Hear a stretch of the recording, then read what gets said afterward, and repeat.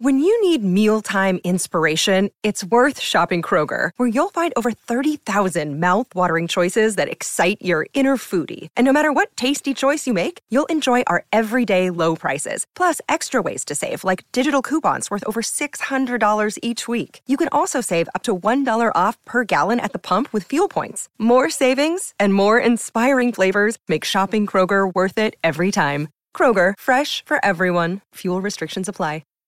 Sometimes needing new tyres can catch us by surprise. That's why Tyre Power gives you the power of Zip Pay and Zip Money. You can get what you need now, get back on the road safely and pay for it later. Terms and conditions apply. So visit tyrepower.com.au or call 13 21 91. Palmerbet on the edge of the box. Oh, it's a straight-up screamer! Download our app today and enjoy straight-up screamers this FIFA World Cup with great odds, great promos and same-game multi at Palmerbet. Gamble responsibly. For Gamblers' Help, call 1-800-858-858. It's only mid-August, but we are down to the business end of the PGA's Tour season. 125 players entered the FedEx playoffs last week. Now that's been whittled down to 70 after Will Zalatoris won a three-hole playoff against Austrian Sepp Straka to win the St Jude Championship. Next it is the BMW Championship this weekend, and after that, just the top 30 ranked golfers will remain for the season-ending Tour Championship with a possible $18 million US on the line. So it's now time for us to crunch the golfing numbers with friend of the show, David Bileski. We can check him out on Twitter, AT Deep Dive Golf. Welcome back, David. And one of the reasons we got you back is you successfully predicted Will Zalatoris wasn't far away. You nailed it. Cheers, Smithy. Yeah, no, good to be back on. It was an awesome week for the tips last week. Not only did I have Will Zalatoris, I had Colin Morikawa, who was in fifth. And perhaps ironically, actually, the biggest return of the week was on Trey Malinak, who I tipped up at 250 to 1. He finished fifth, so the place money on him actually played out more than Will Zalatoris as the winner, which isn't quite as sexy, but it pays the bills, so no, that's good. And over on the DP World Tour, picked Ewan Ferguson as the winner as well, so we've got a rare double transatlantic, which per dollar invested was returning about 667 to 1, so very, very good week overall. It sure was. Terrific week for Zalatoris himself, breaking through, of course, after being threatening for quite some time. This is a young kid, and he is a young kid who believes he's one of the best putters in the world now that he's had that problem fixed up. And I guess now the world will be his oyster now that he's broken through. Yeah, absolutely. Look, I mean, Zalatoris has taken a lot of criticism from pundits and the casual observers for some time on the putting stroke, and don't get me wrong, I mean you do see him on some of these 4 to 6 foot putts, and the stroke does still get quite a bit wobbly on the old backswing, so it does make for some nervy watching if you're on him. But look, one of the reasons I tipped him going into last week at the St Jude was it's a ball stroke striking paradise, and your approach play really matters, and on his day he is the best of the world with his irons, combined with the fact that he has made this huge improvement with his putter over this last year. We've seen him continuously contending at these majors and at these top events, and obviously the week before as well, he'd actually quite spectacularly fired his caddy midway through the round. So instead of his old caddy, who he maintained he's very good friends with, he had a short game coach on the bag last week as well. So that was part of the reason as well, having the short game coach right there helping him read his putts, and it paid off. Okay, the BMW Championship, of course, which is leg number 2 of the Triple Crown as such, plays out at the Wilmington Country Club this week. What type of course is that? What kind of player will we be factoring in this time around, bearing in mind the form coming off last week? Yeah, it's interesting because it's the first time appearance on this course, and there haven't been any other professional tournaments played on this course before, so everybody's going to be having a first look at it, which is quite interesting. It adds an interesting dynamic to the week as well. Home course for President Joe Biden as well. It's a fairly long test, so it's a par 71, and it's 7,500 yards or so on the playbook, so you're going to need to have some distance off the tee, and that's key this week for me. When we're looking at the par 4s, 3 of them are over 490 yards. You've got 3 long par 3s as well, all over 200 yards. So you've got 206 yards, 205 and a 234 yard, which has got water short as well on that one. And then the par fives are incredibly long as well, so that's a lot of that yardage for the course. So got 582 yard par 5. The 12th is 634 yards, so over 600 yards. It's going to be a massive test, and that's got water off the front as well. So I highly doubt you'll see any golfers going for that 1 and 2. Then the 14th is 649 yards. You've actually got 2 par 4s below 400 yards on the course as well. So I'm really factoring in the driving distance this week. I think that if you can be long off the tee, I would compare it to like a Quail Hollow, both visually and in terms of the way that the card sets up. You've got to move the ball both ways. Fairly spacious off the tee, so if you do get a little errant, that's not necessarily the worst thing in the world. Then the approach plays just into these huge, like almost comically large greens. The greens are about 8,100 square foot on average. So that's comparable to Plantation as some of the biggest greens that we'll see on the course, on the tour all season. So in terms of accuracy with the irons, going to be important. Robert Trent Jones loves these undulating greens as well, and he's famously known for creating these courses which have been appearing at other majors as well. So, look, it should be a tougher test than we've perhaps seen at other BMW championships.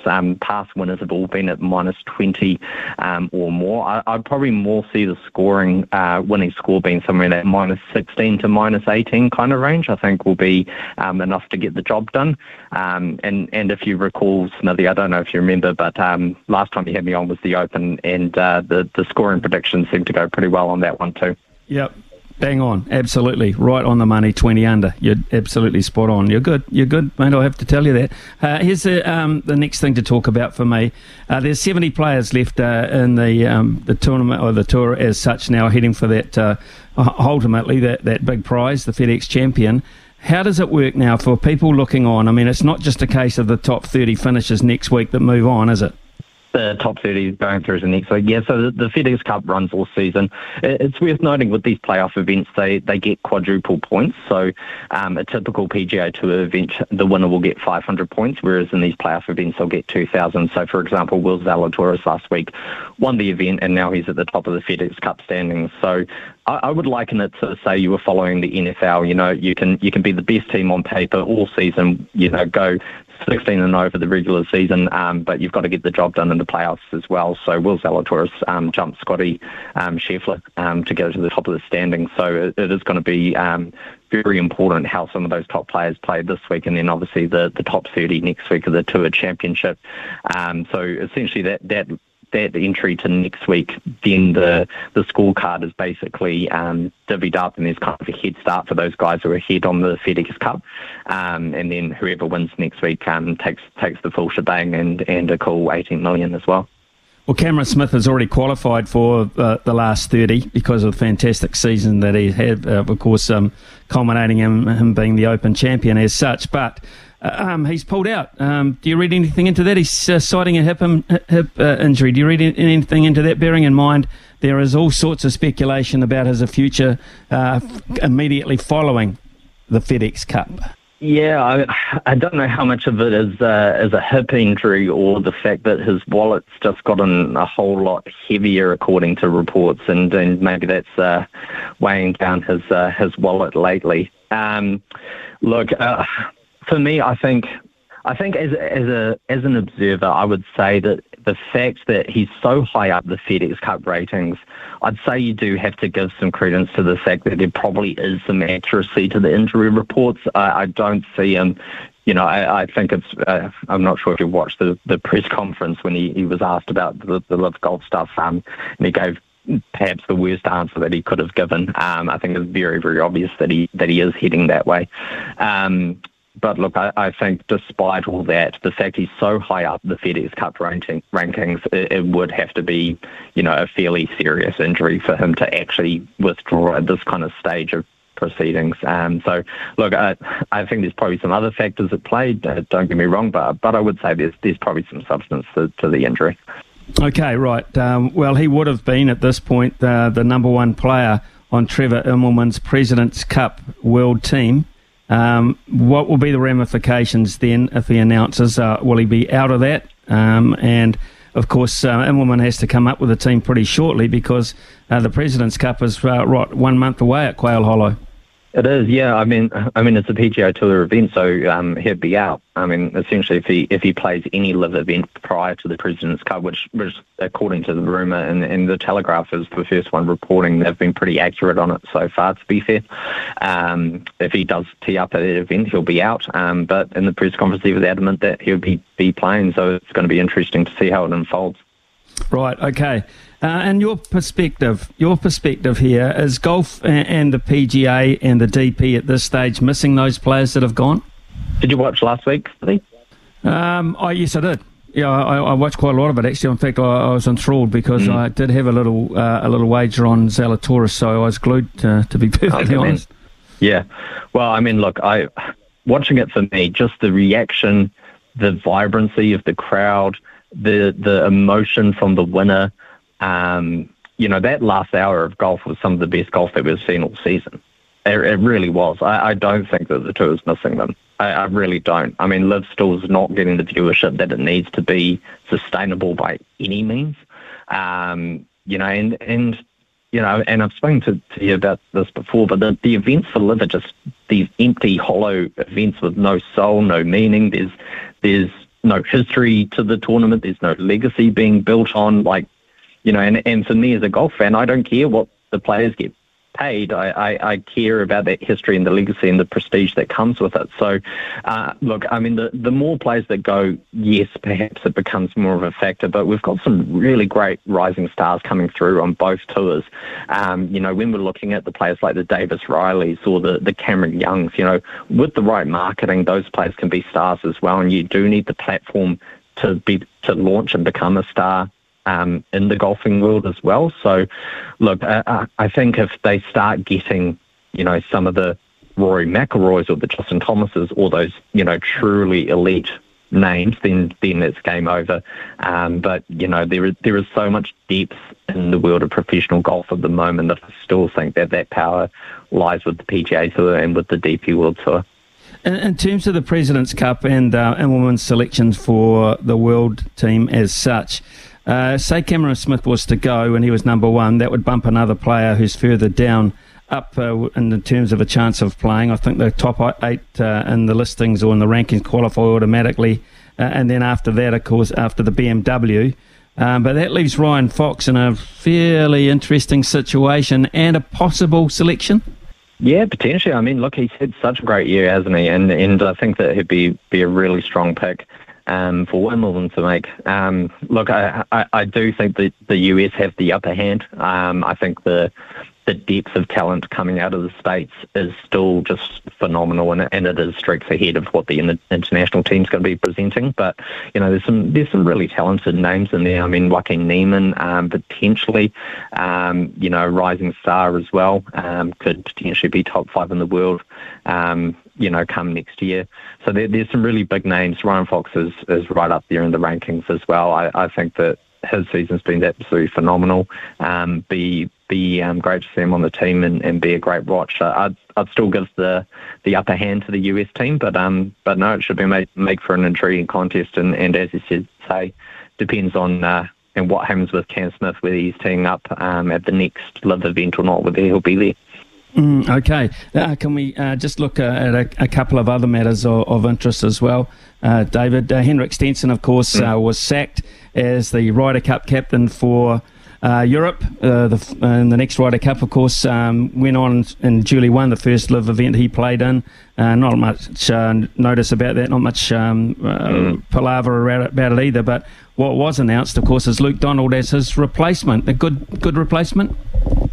I think so. I mean, the worrying thing at the moment is that Live Golf is almost becoming like the senior tour of the DP World Tour. I mean, we're seeing these guys like, Lee Westwood and Poulter and Henrik Stenson and these European players mainly are going across to Live and earning the big bucks at sort of the twilight of their careers. So, it was interesting when Stenson went, because it is actually starting to become a problem for the European team if they haven't got that many captains left, because all these guys who are at the end of their careers or finished playing have moved across to live as a result. So, look, I think, in his press conferences, Luke Donald was very firm in his stance. I don't see him going across whatsoever. I think he's a great captain. I like as well that he's still kept Eduardo Molinari as vice captain as well. Molinari is a bit of an idol of mine because I love my stats and my analytics and all the numbers behind the game and what makes golfers perform as well, which is a big part of Molinari's stance. He works with a lot of other players aside from his professional golf career in terms of the golf stats and analysis that comes with the data as well. So he was pretty fundamental in Fitzpatrick's success this year in terms of developing his game and recording all his strokes as well. So I think Donald combined with Molinari actually makes a really strong team in terms of leadership, and looking forward to see who makes the final selection and who'll be teeing it up in Rome next year. Because a bunch of blokes that we haven't really talked about, David, who fly under the radar here, but will be absolutely smiling over both sides of their faces at the moment, and they're the caddies on the LIV circuit. They don't get any blame for anything. They don't get ostracised publicly like the players do as such, but I would imagine they're still on some relatively healthy money. Yeah, I mean, my understanding is the typical rate's about a 10% of the paycheck. So I don't know if they get much of the guaranteed contracts that some of these players are getting, sort of the hundreds of millions that they're getting just to come across. But no, I'm very happy if the Loopers are getting involved as well and earning some decent paychecks too, because they often deserve it. I'd imagine if you make that commitment and say, yeah, I'll come with you, and you say, well, okay, I'll give you 5% of my sign-on fee. Goodness me, that's not so bad for picking up a bag and carrying it around, even though they are quite heavy. There is a very important meeting involving the PGA players, though, and that is going to be chaired, by the sound of it, by one Tiger Woods, who won't be playing, of course, in the end-of-season championship, but is flying in. We understand that it might even be today that he's going to get the PGA players together and just, talk about the future of the PGA and their part in it. Yeah, it was interesting. I saw footage earlier today of him arriving on his private jet with Ricky Fowler as well, which was interesting in itself, because Ricky Fowler's name's been thrown about quite a bit in terms of going across to LIV, and he's had a pretty dreadful 2 seasons, so he was sort of a prime candidate for what LIV is targeting, which is, a marketer's dream, but not necessarily at the peak of their powers, and not interested in competing anymore. So look, it'll be interesting to see what comes out of it. I mean, look, Tiger's still the name in golf, and what he says still matters. So, I know LIV was incredibly disappointed that they threw something in the vicinity of $800 million at him, and he still didn't bite. And I think it speaks a lot to what the PGA Tour and these events have meant to Tiger and him being able to build his career. I mean, looking as an observer, some of these golfers now, what they're earning on the PGA Tour is a result of the Tiger Woods era. This is what Tiger created and built. He made the PGA Tour what it is today because of his success. He brought so many new fans to the game that the prize money just increased exponentially, and now these golfers can earn what they have been able to, and that's still increasing to this day. I mean, it's a significant amount of money that they're earning. So let's not forget that he brings so much respect from all of the golfers. I mean, for many of these young guys, they grew up, as 6, 7, 8-year-olds watching Tiger win the Masters and dreaming of capturing those moments. So it should be a timely reminder for all of them of what really matters. And when you're earning $50-odd million in your career, I don't think you're doing too badly. No, you're not doing too badly. And I think in a roundabout sort of a way, the LIV players who have created their reputations on the PGA as such, built up that asset, if you like, under their name, have got a hell of a lot to thank Tiger Woods for as well, but I bet they don't. Absolutely. I mean, that's the point, is that they've come through the ranks, they've used the PGA Tour or the DP World Tour as their platform to become known as players to then be able to move across to live. So they've been incredibly privileged to play golf through this era post Tiger Woods, to be able to boost their profile, to be able to go across to the tour. I mean, we're not at a stage. I mean, it's so early in live golf's appearance that, you know, no young player is going to go and play on the live tour and make a name for themselves. You know, they have to start on the PGA Tour, the DP World Tour, actually build up this reputation, and then hoping that Greg Norman gives them a call with some of Prince Mohammed bin Salman's money. So, yeah, look, absolutely, they need to be thanking Tiger Woods for what he's done for the tour and the fact that they can build themselves up, and they do need that platform. And you know, I think you've hit the nail on the head with that. I think that's a lot of the messaging that's coming out from, you know, Jay Monahan, who leads the PGA Tour and is chairman of the board. You know, that these events, in terms of a platform to players, is so important in terms of boosting their profile. You know, they owe a lot to the tour, and for these players to go and play on live and then threaten lawsuits and take them to court because they still want to have the benefit of playing on the PGA Tour is a bit of a joke, really. It's like, you can't have your cake and eat it too. If you want to go and take the money, go for it, but you're not going to use the PGA Tour or the DP World Tour as your platform to market yourself and still build your profile. It doesn't work that way. No, and it shouldn't either. Absolutely, David. David Bileski, you can catch him at Twitter, @ Deep Dive Golf. David, always a pleasure to talk to you and to hear your insights. Look forward to the BMW this weekend. Thank you. Pleasure, Smithy. Thank you. When making the double chicken deluxe at Macca's, we wanted to improve on the perfect combo of tender Aussie chicken with cheese, tomato and aioli. So, we doubled it. Chicken and Macca's, together and loving it. Ba-da-ba-ba-ba. Available after 10:30 a.m. for a limited time only.